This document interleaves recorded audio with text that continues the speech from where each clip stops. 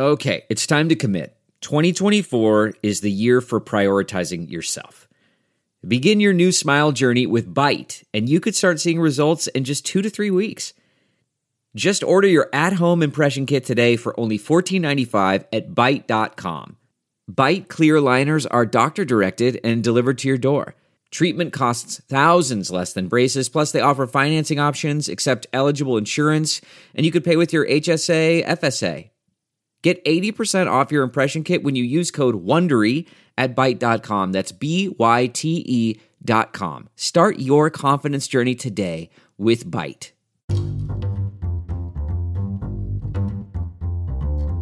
Hi, this is Josh Marshall, and this is the Josh Marshall Podcast. Today, we're going to talk about Matt Gaetz. There really needs to be some kind of language reform with the guy's name. I spent years thinking it was Gaetz, but it's Gaetz. So it's just Gates, the normal Gates, just spelled differently. Anyway, we spent almost the whole of the last episode talking about his both serious and sort of absurd scandal. Not absurd in the sense of what seems to be the underlying crimes, but just he's just sort of an absurd figure, and everything he touches becomes absurd. And that has progressed over the last week. I think Kate was the first one to report yesterday that he's now fundraising off his statutory rape investigation, which that's new. That's not, normally kind of that's not a good scandal. Some scandals are worse than others, but you would think that's pretty bad, right? But we're in the post-Trump, GOP. So we're going to talk about that again. There's a few different things going on that front, and it's funny. Before I was just thinking, I forgot the second thing we're going to talk about, but that's because before we went on the air, we had started recording the episode, and my mic broke. And I don't mean broke like it wasn't picking up sound right. You have like a mic stand, and you kind of adjust the mic so it's kind of at one angle, and it just started drooping. And I said, all right, we got to stop, because this is is both breaking my concentration and sort of oddly demoralizing, right? So anyway, so that kind of so I don't even know what. Well, I can help you out, Josh. Yeah, what was the next thing we were going to discuss? We're going to talk about the GOP's turn against big business. Oh, right. The breakdown in the cozy relationship between corporate America and the GOP. But in addition, we've got another thing that we're going to discuss, and that is that this is the last episode that David will be with us as a co-host, because David is taking another job outside of leaving TPM, so leaving the podcast as part of that. And I'll let him in a moment sort of tell us what his plans are and all of that. But let me just say, I met David more than 10 years ago now, when just over 10 years ago, when he joined TPM as an intern and then became a full-time employee. An intern, I think, right out of college, maybe even literally right out of college. That's right. Exactly. First thing after graduation, and maybe a little downtime during the summer, and then became full-time staff and was really a key part of the operation for a number of years, and someone who, I was a big fan of, and then left and had a couple other gigs, and then came back to TPM 4 years ago. We were actually, before we went on the air, David was telling me that the day after Donald Trump's inauguration was his first day back. So kind of almost literally back for the Trump presidency. So I'm just a huge fan of David, and for TPM and myself, I'm very sad that he's leaving, but but that's fine. What makes him happy makes me happy. So we're going to talk about that. But let me just tell you what an important part of the life of the organization that David has been. Before we get on to all that stuff, let me remind you that the Josh Marshall podcast is brought to you by Grady's Cold Brew Iced Coffee. Did anyone else just kind of assume spring wasn't going to happen? Then one day it just became spring, and here we all are doing spring stuff. That means tailgates, picnics, camping, and cold brew. Grady's all-in-one cold brew makes 36 curving. What is wrong? I'm still thrown off by the microphone problem. Makes 36 servings of gourmet New Orleans-style coffee for less than $1 a cup. Just add water and store it in your fridge for cold-brewed iced coffee you'll want to sip all spring. And be sure to take some on your next vacation so you never have to worry about missing your morning brew. Ready to get a swirl? Get 25% off your first order at Grady'sColdBrew.com with promo code TPM. That's Grady'sColdBrew.com with promo code TPM. So, Kate and David, what is going on? Well, Josh, thank you for those nice words, and thanks to our listeners for listening. I think this is our 167th episode, and that doesn't even necessarily count some of the one-offs we've done after the conventions and elections and all that kind of stuff.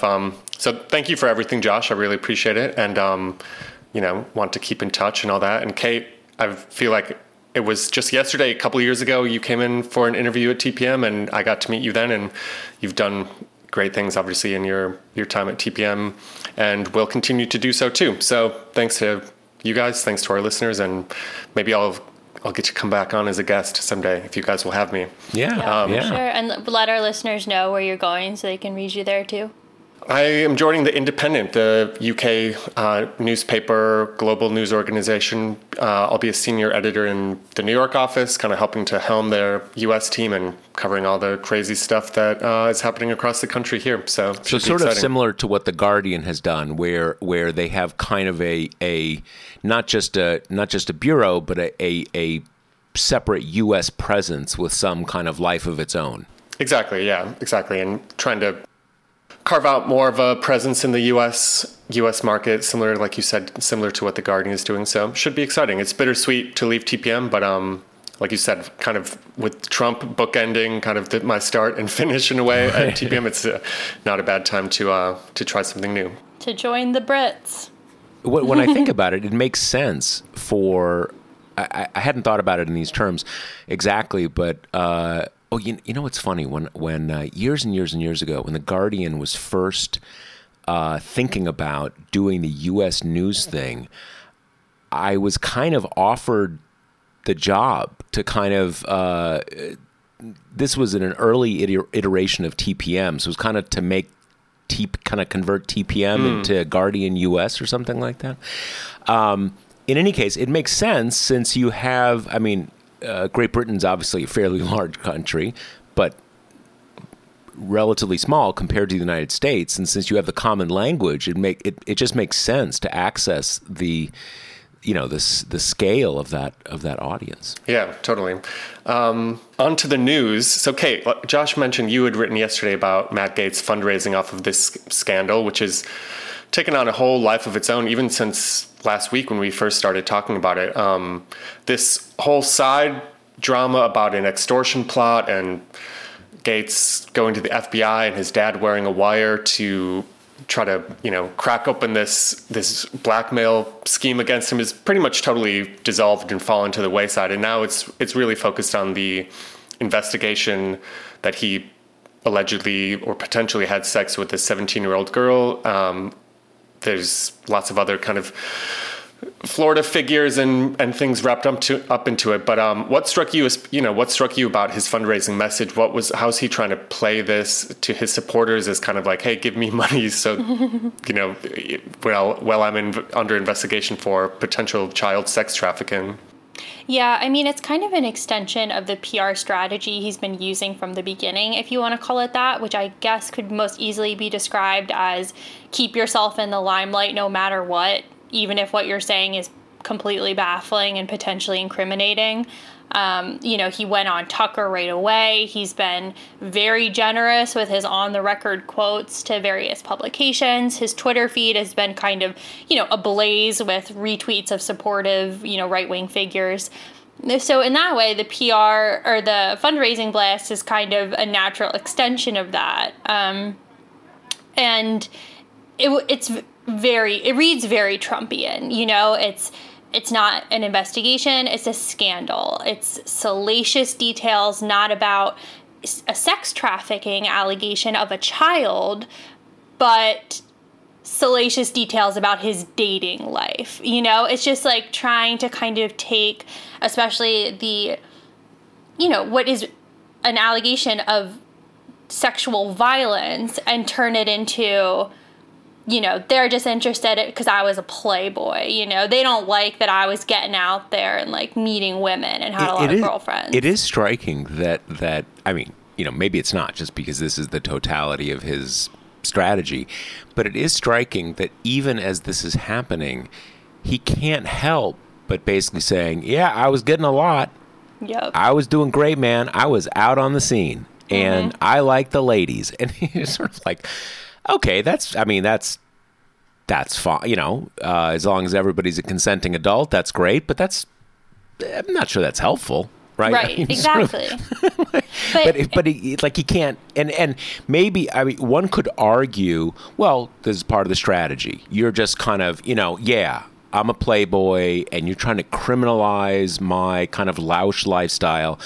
But I get the sense it's not even strategic. He just, as long as he has the mic, he's going to tell you he's doing great, and that he can't help it. Yeah, I mean, that's kind of my thinking as well, which is why I'm a bit hesitant to call it a strategy, because I think it's just his instinct. Like, to him, if he's in the news, that's a good thing, no matter what he's in the news for. And that instinct seems to be surpassing any instinct of self-preservation or even just the very base, you know, desire to not go, for instance, on Tucker Carlson and bring up, you know, child prostitutes, which no one had said before, you know, potentially adding further criminality to his case. But yeah, so then this fundraising blast is just, you know, stand with me to fight back against the fake news. They're coming for me because they can't come for you. I'm standing in the way, which is just like, what is the logistical jump from one to another? Like, he's being smeared. So he contends, right, that he is being smeared with these baseless allegations in the New York Times. I don't understand the leap from that to, and that's why I need you to donate to my campaign. Like, there's no real clear linkage between that. If he was at least saying something like, I need you to help fund my defamation lawsuit, at least there's a logical link. Or fund my defense. Right. Right. Although the funny thing, the one thing that came out in this that I didn't quite, I mean, I knew that Gaetz had basically gotten his seat because of his dad.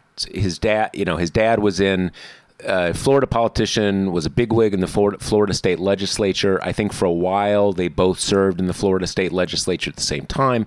So I knew that his dad was a big deal. I didn't realize that he's extremely wealthy, like hundreds of millions of dollars wealthy. Because I guess he founded a nonprofit.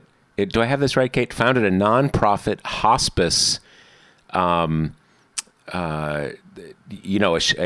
kind of franchise, like I think that's right. Yeah, a number of, a system, and then converted it to for-profit. Right. And I don't know how that happens exactly. Generally speaking, these are supposed to be it's supposed to be a one-way thing, right? Because you build it up as a nonprofit and then say, and now it's mine. Right. So again, who knows? In any case, he doesn't need money, he can fund anything. So clearly that is not really available to him, but it's a good point. How is this relevant to his next campaign? It's just a way to show support, right? Or like to speak with your wallet kind of thing. I don't know. To wait for Gaetz to fundraise. I mean, just more money exactly. to pass around and stuff like that. But and there's been a few other reports, namely from the New York Times. There's one just last night that Gaetz had asked Trump for a blanket pardon in kind of the last days of his presidency. And I guess the Times reported it's unclear if Gaetz himself knew that he was under federal investigation for possible sex trafficking allegations, but not a normal thing you would do as a member of Congress to just say, hey, Mr. President, how about just blanket pardon for any crimes I might have done while I've been in office, or anything that maybe I, could do in the near future. But I guess Trump blew it off, basically. And we should remember that this Gates investigation, the federal investigation, was launched under Bill Barr, Trump's attorney general, who I think was briefed on the, if a sitting member of Congress is under criminal investigation, you'd think that goes to pretty high levels of the Justice Department as far as looping people in and, presidential appointees being aware. So we don't know if Gates knew that he was under investigation when he asked for the blanket pardon, but certainly senior Trump administration officials knew what was going on. Kate, do we have any hints about when he learned he was under investigation? Well, there was the reporting that it was like mid-March. The text came through to his dad asking that he, saying he could make his problems go away. And right. Then, but that seems, I think Gates told Tucker that was sort of like when he first heard about it, right? That the texts to his dad was kind of what tipped him off, maybe? The first that he knew that there was an investigation? I mean, that seems implausible. Right. I mean, we also can look at, obviously this doesn't mean he knew he was under investigation, but if you look at the Greenberg stuff, right, and remind our listeners who right. So Joel Greenberg was the tax collector in Florida who was good friends with Gates. The friendship spans the time that Greenberg has now been arrested and indicted on charges of alleged trafficking of a child as well. And Greenberg was arrested in June 2020. So again, we don't know for sure that Gates knew he was also under investigation, but the pieces are coming together that we see they were doing a lot of this stuff together. So you have to think he had an inkling that if Greenberg was going down, he might be next. Well, and that's I mean, as I understand this, so we at least, allegedly, I mean, even if you set aside, was there a 17-year-old? Did Gates know she was 17 years old as opposed to 18, which, you probably shouldn't be sleeping with an 18-year-old either, but obviously is legally very significant. Clearly they were,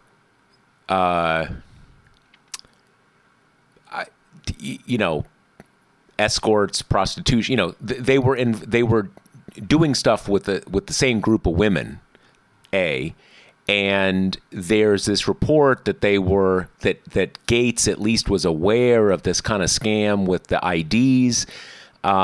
So once he gets indicted, and he's going to be investigated for a long time before he's indicted, if I'm Gates, I'm thinking, that's getting a little close because I know we had a sex trafficking ring, right? So and the other thing that my recollection is that Barr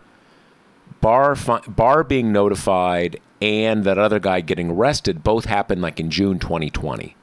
So it really seems highly implausible to me that he didn't know he was in some kind of trouble. Way back into 2020. But obviously we don't know that, I guess.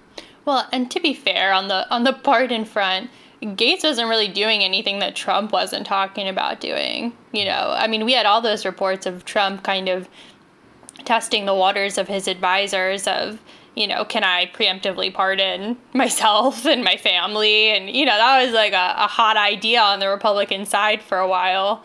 Not that really gives us an indication on Gates one way or another, but it does at least kind of bolster his ask. I feel like there were also reports about would he give certain people just, kind of plenary pardons, anything and everything. We're not even going to get into what you did. It's a clean slate. So and obviously he decided not to do that. And that is not in itself unprecedented, because that's actually what Gerald Ford did with Richard Nixon. Now I don't remember the exact wording of that pardon, whether it was anything he did during his presidency, Nixon, or anything tied to the Watergate scandal. Sort of same difference, but that was the point. It was like everything, anything come up with, it's done and done. But it is funny when you think about just the weirdness of the Trump world, when like you're asking for a pardon, but you're not even willing to say what you really want it for. Like, we don't have to get into that. Let's just say you give me a pardon, and we're not going to get into what I did. It's too much. It's too much. More than you can handle, Trump. We know Trump is not a big details guy either, right? So, that makes sense. The interesting question to me is, did Trump know? Because it kind of goes both ways. I mean, normally the AG should just say, all right, I got that. I'm not telling the president about it. That puts everybody in an awkward position, right? It's a legal thing, whatever. But, and I don't know exactly, I don't remember exactly what DOJ policy is on this, but in some cases, you may want to say, the attorney general may want to say to the president, hey, that guy's under investigation. You should keep your distance from him. Kind of the equivalent of that we learned from the Russia probe, a defensive briefing to kind of say, hey, that person's a spy. You need to cut off contact. Something similar to that. So I don't know exactly what even would have been the correct thing, but obviously Bill Barr wasn't restrained by anything like that. So you could imagine him either doing it in a corrupt way or actually doing it in a way that was not at least intentionally corrupt, to just say, this guy's bad news. You got to stay away from him. Given what we know, this has always been one of the most interesting things to me about Trump. Trump made it his business with people like Michael Cohen and other people, kind of like to know everybody's vulnerability, know everything that's going on, because those chits are power. And there's that great. I think this was, I can't remember where it came up, but there's that great anecdote about Michael Cohen that he's, kind of building a relationship with the Falwells as part of working for Trump. And he sees Giancarlo one day and he's like, who's that guy? Like, he smells it a mile away, right? He's got it because that's what he does. And I don't think Cohen's the only guy who plays that role for Trump. Extortion and secrets, that is the sort of the currency of power in Trump world. So I would be surprised if Trump didn't know what was up. Trump put out a pretty half-hearted statement today. It was like 2 sentences, which is pretty short for Trump in these post-presidency emailed statements that are basically just like Twitter rants in email form. But something like, Matt Gaetz never asked me for a pardon. It should be remembered that he has denied the claims against him, or something like that. It was a pretty low energy, defense for someone who has been fake news or Exactly. Biden Justice Department or witch hunt. It was just kind of like innocent until proven guilty. That's what the Constitution says, Which is kind of funny because, the Gaetz campaign or the Gaetz office dispatched this former aide to give a press briefing last week, that was after our pod, right? Yeah. And, it was, this guy had been approached by FBI agents who he said that they'd been contacted by media saying that this former staffer had knowledge of illegal activities carried out by Gaetz, and that's why he left Gaetz's office. So this guy was there to, say that's not true. Those allegations are baseless. Thus, I also believe the allegations against Gaetz are baseless. And then, the first reporter who gets a question is like, do you have what evidence do you have that Gaetz is innocent? And he's like, oh, I'm not here to offer evidence. And it was just so funny because the whole thing, you would think upon seeing the press release that this is going to be akin to a character defense. You know, they're putting this guy out here to be like, I've worked with Matt Gaetz for 4 years. He would never do such a thing. And it was just so totally absent from that. Like, he did not say one word in support of Gaetz until almost the end of the event, when kind of prompted by a reporter, he did, you know, he gave him such accolades as he's a, quote, strong congressman, he, you know, powerhouse in DC, gets things done for Floridians. But the whole thing was just, I mean, weird soup to nuts. Weird, first of all, that, you know, this kind of media invite went out on official Gaetz's congressional office letterhead for this guy who does not work for Gaetz's office anymore. You know, weird that he seemed to give this press briefing in front of his house. Weird that he was... the way it read to me was this guy was up there to be like, I didn't do anything, I'm not part of this. And then a reporter was like, and Gaetz isn't either, right? And then he was like, oh, right, not him either. Thank you very much for coming today. Well, the other thing that struck me about that is that the FBI gets a tip. They follow up on the tip. Hey, we heard you know something. Do you know something? And the guy says, no, I don't know anything. Okay. You know, maybe, and maybe the investigators would think he's lying or not, but there's nothing weird about that. And his main, as I understood it, his main, you know, kind of argument on behalf of Gaetz was like, oh yeah, FBI trying to find someone that's not there. You know, so basically he said, the fact that they asked me about something that wasn't true just told me that Gaetz is totally innocent. Well, right. Even though the two things are that's totally a non sequitur. separate. That makes no sense at all, right? And maybe you're lying, but I mean, if you're not lying, it still does. It's just a total non sequitur. I mean, the thing that's still the overriding thing to me about this whole story is that he is acting as though he will stand or fall in this case based on winning news cycles. Winning the morning, right? And, you know, in his ecosystem, he may be winning the morning, right? I mean, certainly you've got at least the sort of the more feral right-wingers like oh, Matt Gaetz, you know, he's taken the hit for us. I don't know, because maybe the us is other people who ran sex rings. I have no idea. But it's... You know, fundamentally, that is not true. You know, it could be true, and it was true for some people under Trump, because Trump had that unique ability to short circuit the entire criminal justice system and just issue a pardon. And maybe playing to the media didn't do something, but playing to Trump clearly did. I mean, think about that guy from upstate New York who had this sort of insider trading thing. Had to resign, went to jail. I guess was he in for, less than a year, and he's pardoned and he's good to go. So it made sense, you know, for him to remain friendly.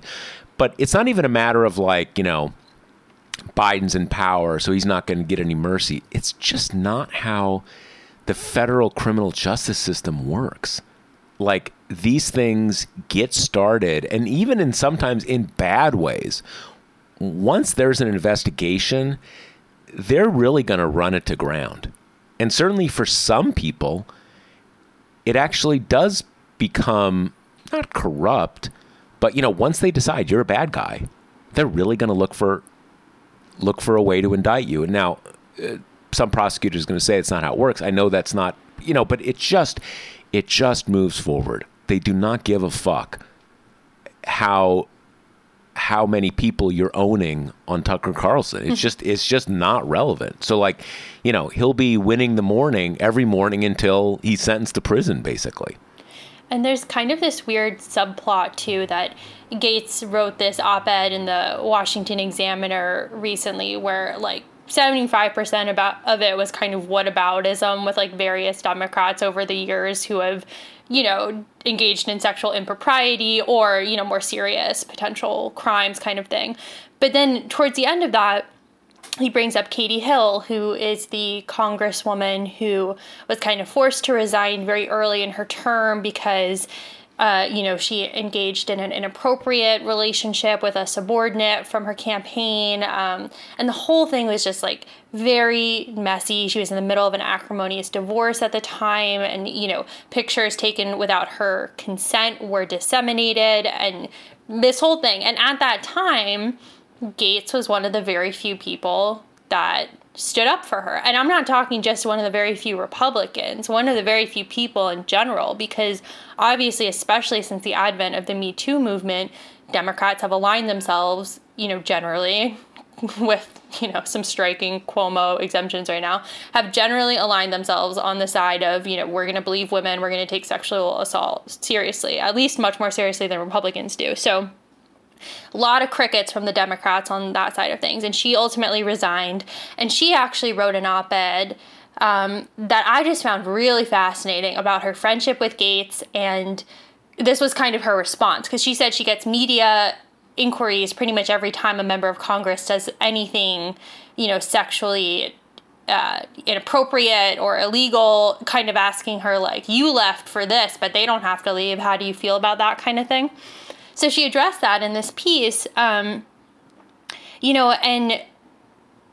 concludes on this strong note of, if Gaetz did do just a fraction of what he's accused of, especially including, there is a piece of this story that is reported that Gaetz showed pictures of women he slept with to other members on the House floor, which is, that and not just pictures, nude pictures, right? Which is like cousins with what happened to Hill, which she's kind of made into her mission to get that criminalized now.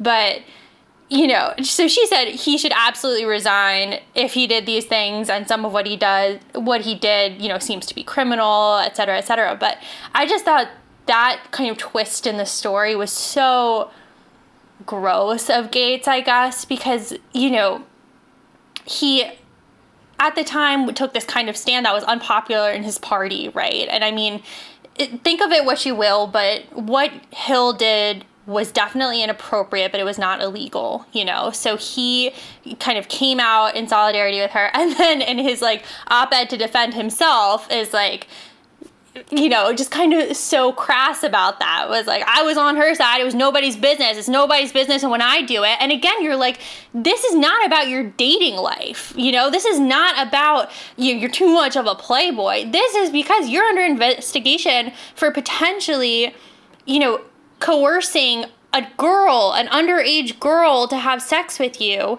And, the trafficking connotes that it was across state lines, which invokes the federal age of consent, which is 18. But, I hate this twist to make it into it's dating, it's sex. No, it's not. It's violence. That's what's at the core of this. Sexual violence isn't sex, it's violence. And that attempt to twist it to make it into the liberal media just cares about my salacious sex life is just so gross, especially because right now, we have no idea of the state of the girl involved in this case. There are tons of implications and kind of gross, guess at work about what kind of girl she might be. Who cares? She's 17, My little sister's 18, and I find this whole thing just horrific. And to have him turn it into kind of this is what I get for being a playboy is no, this is what you get for preying on children, allegedly, is what's at the center of this investigation. I was struck at the time. I guess it has, I've learned now that it has been, Gaetz has made no secret that he's a playboy and dates lots of women and stuff like that before this scandal came up. I just hadn't, didn't care, didn't know. That was not on my radar. But at the time when the Katie Hill thing happened, I was impressed that he was taking her side, because it's not that she did nothing wrong and had to do, I guess, the woman who she was involved with, and there was some kind of triad with her husband, I guess, was also given a job in her congressional office and had been part of her campaign.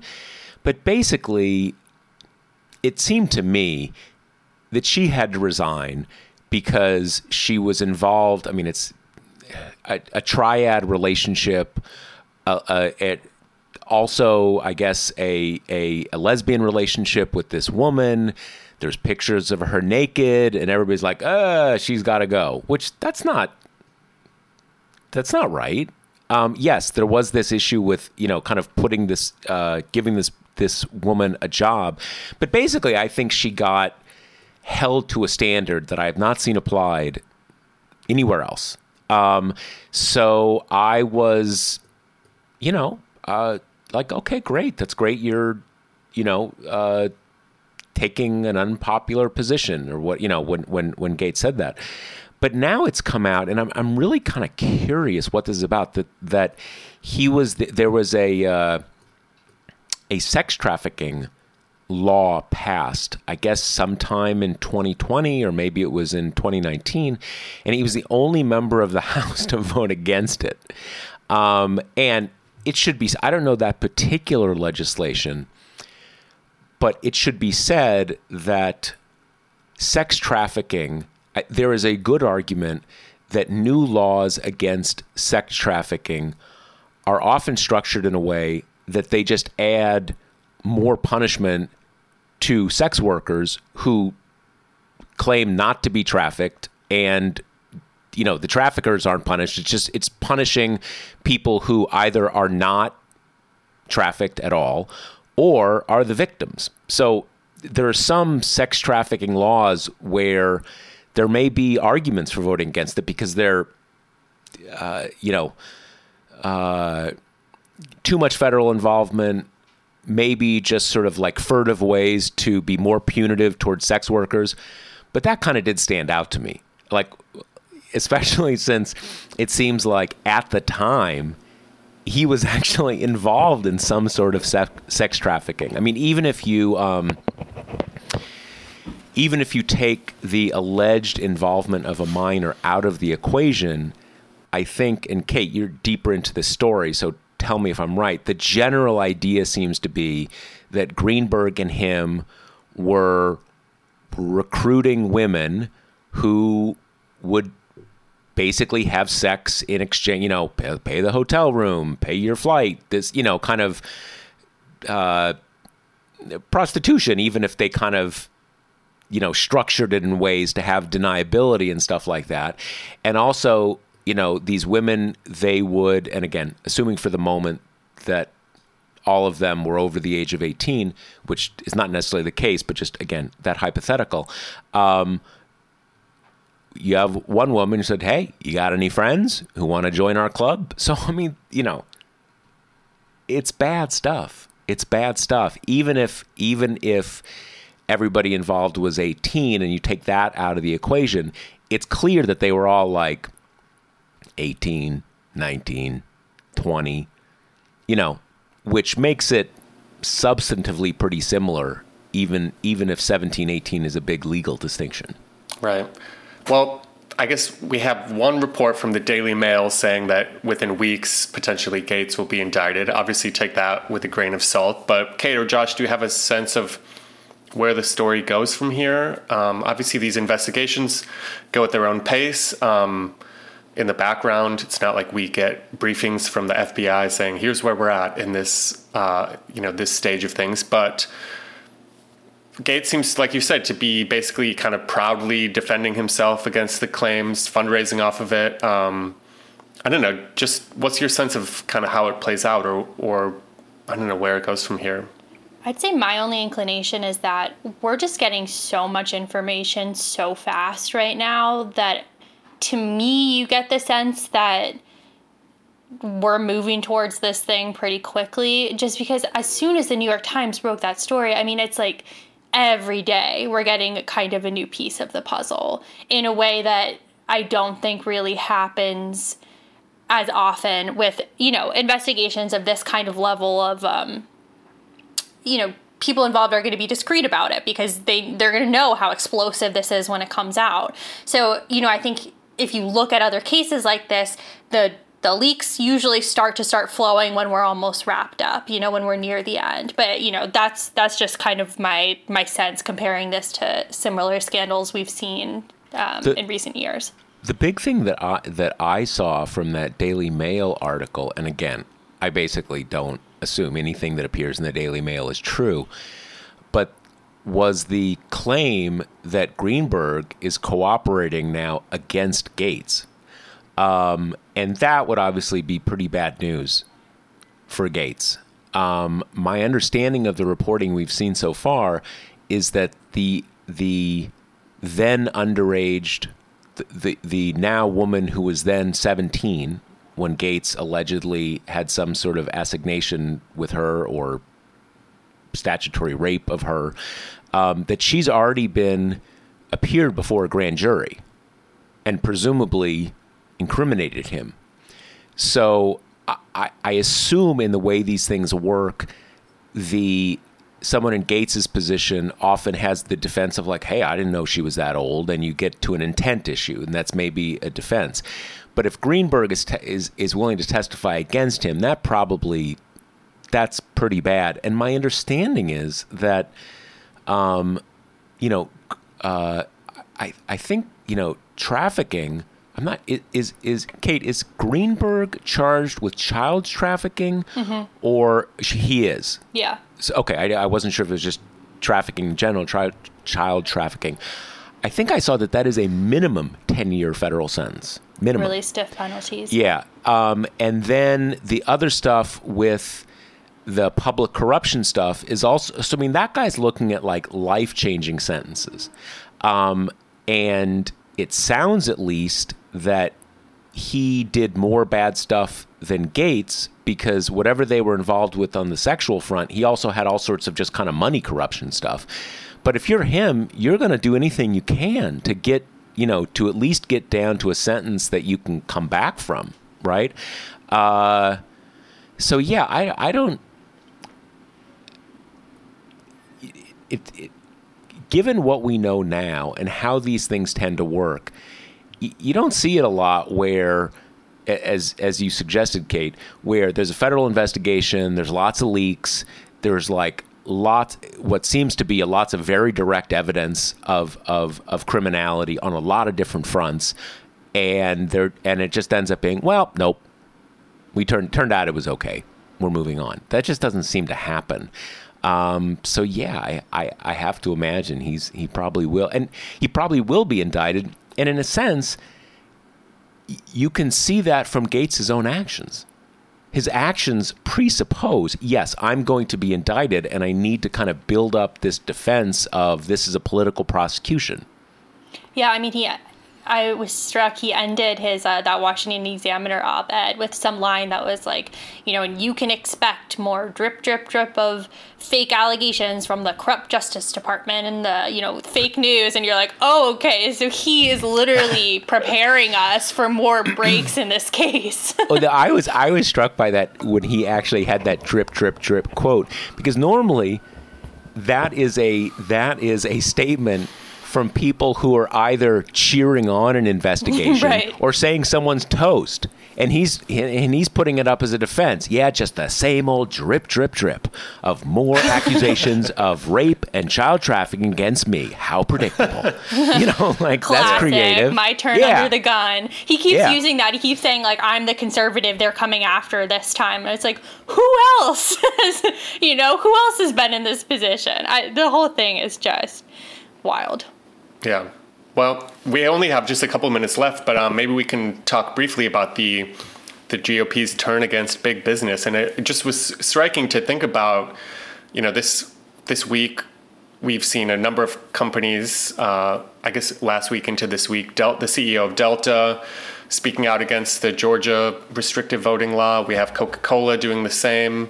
The Major League Baseball All-Star Game being moved from Atlanta to, I guess, Coors Field in Denver, Colorado. Anyways, it's kind of created this big rift in the Republican Party between a normally pro-business kind of political party to now all of a sudden accusing corporations of being woke and kind of cancel culture and all this type of stuff. It just reminded me of, I guess back in 2012, there was that famous Mitt Romney line. I think it was at the Iowa State Fair where he's like, "Corporations are people, my friend." If you remember that, like Right, that was kind of a right. gaffe. I mean, it was kind of a gaffe at the time, but it was like obviously an admission of, a political perspective or point of view. And now we have Nikki Haley herself, maybe a 2024 contender, calling big companies the new liberal mob. We have Mitch McConnell in a press conference in Kentucky saying that corporations should just stay out of politics. And, this comes after the Citizens United ruling, which McConnell backed. And basically,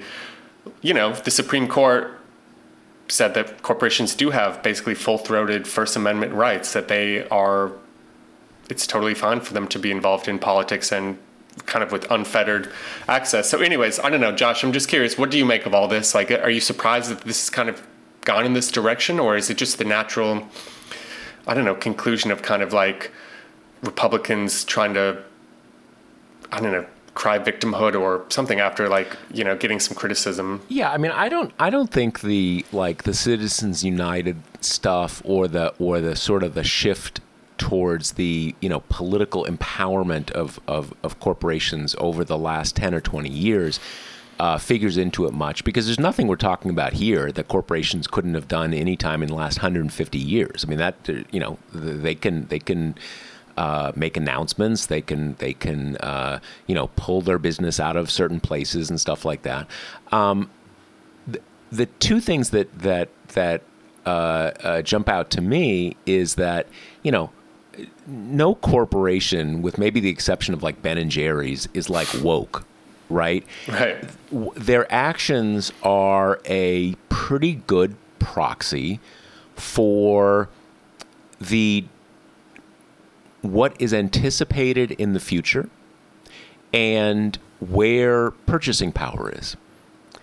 It sort of speaks for itself. And I don't even think, I saw someone saying today that Coke, which is based in Atlanta, has a pretty long history of being forward-looking on civil rights issues, going back a number of decades in Atlanta. And that may be the case.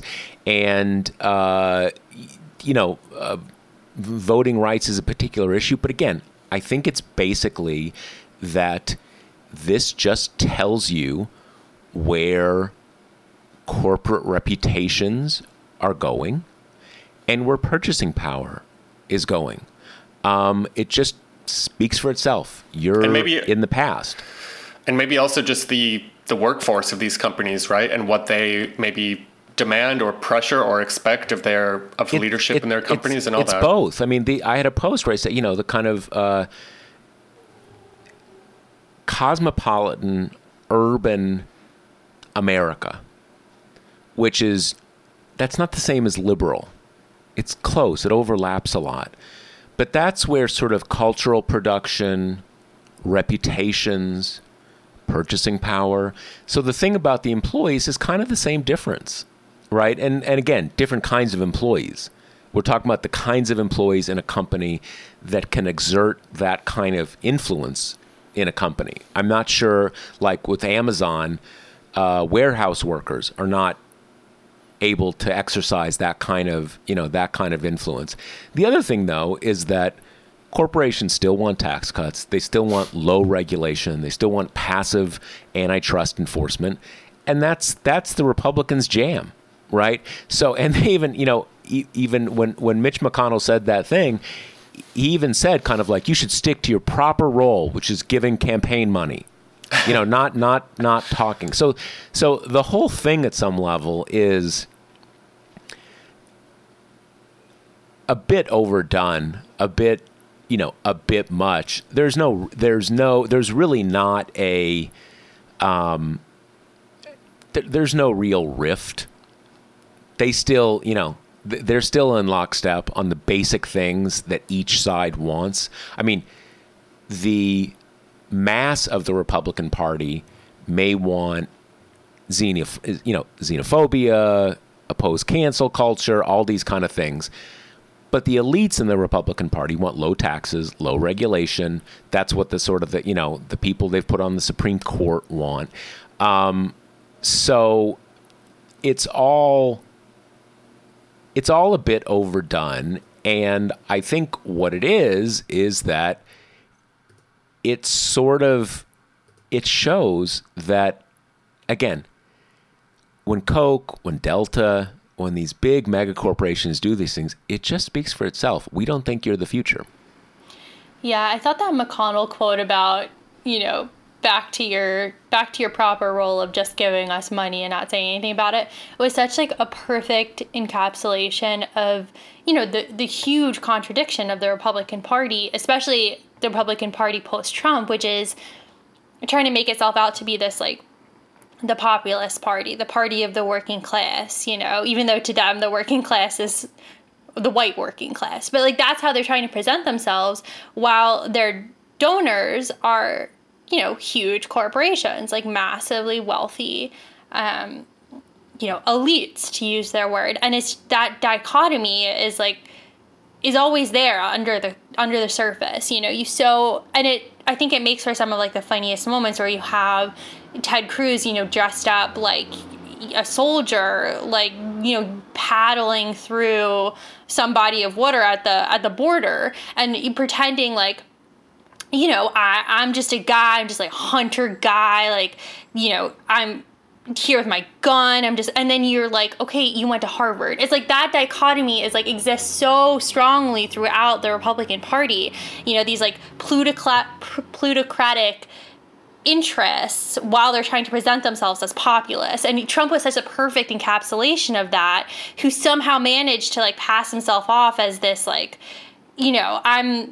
I'm the self-made man, I'm the everyman who can make it. And you're like, you were born extremely wealthy and did almost nothing successfully with said wealth. But that's the encapsulation of that. And that's what we're having now. And then in some ways, it just works so well for Republicans because in this cancel culture era, it's just they need an enemy. Someone's got to be the enemy. And right now it's, it was Dr. Seuss, or it was people canceling Dr. Seuss last month, and now it's corporations. Yeah, that's a good point. All right, well, I think that's all the time we have today, but let me remind everybody that the Josh Marshall podcast is brought to you by Grady's Cold Brew Iced Coffee. You can get 25% off your first order at Grady'sColdBrew.com with promo code TPM. And David, thank you. Yeah, thank you guys for being part of the show and being part of the organization. Of course. Like I said, over a span of 10 plus years. Totally. Pleasure podcasting with you, and talk to you all soon. All right. Bye. Later, folks. Bye.